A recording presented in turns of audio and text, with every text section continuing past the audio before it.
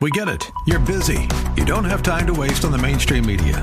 That's why Salem News Channel is here. We have hosts worth watching, actually discussing the topics that matter. Andrew Wilkow, Dinesh D'Souza, Brandon Tatum, and more. Open debate and free speech you won't find anywhere else.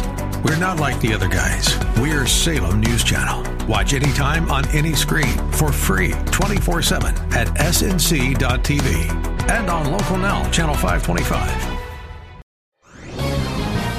This is Lanhee Chen of the Hoover Institution for townhall.com. The liberal politicians in California are at it again. Their latest idea? Legislation that would create, quote, safe injection sites in San Francisco, where addicts can be supervised while they abuse illicit drugs like heroin.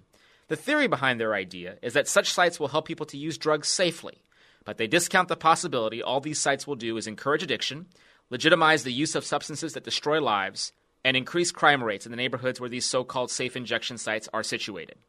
California lawmakers also ignore the fact that supervised injection sites violate the Federal Controlled Substances Act, and law enforcement officials in California are mostly united in their opposition to the idea. Governor Jerry Brown should veto this dangerous legislation. To do otherwise is to send the message that abusing illicit drugs is okay. I'm Lanhee Chen.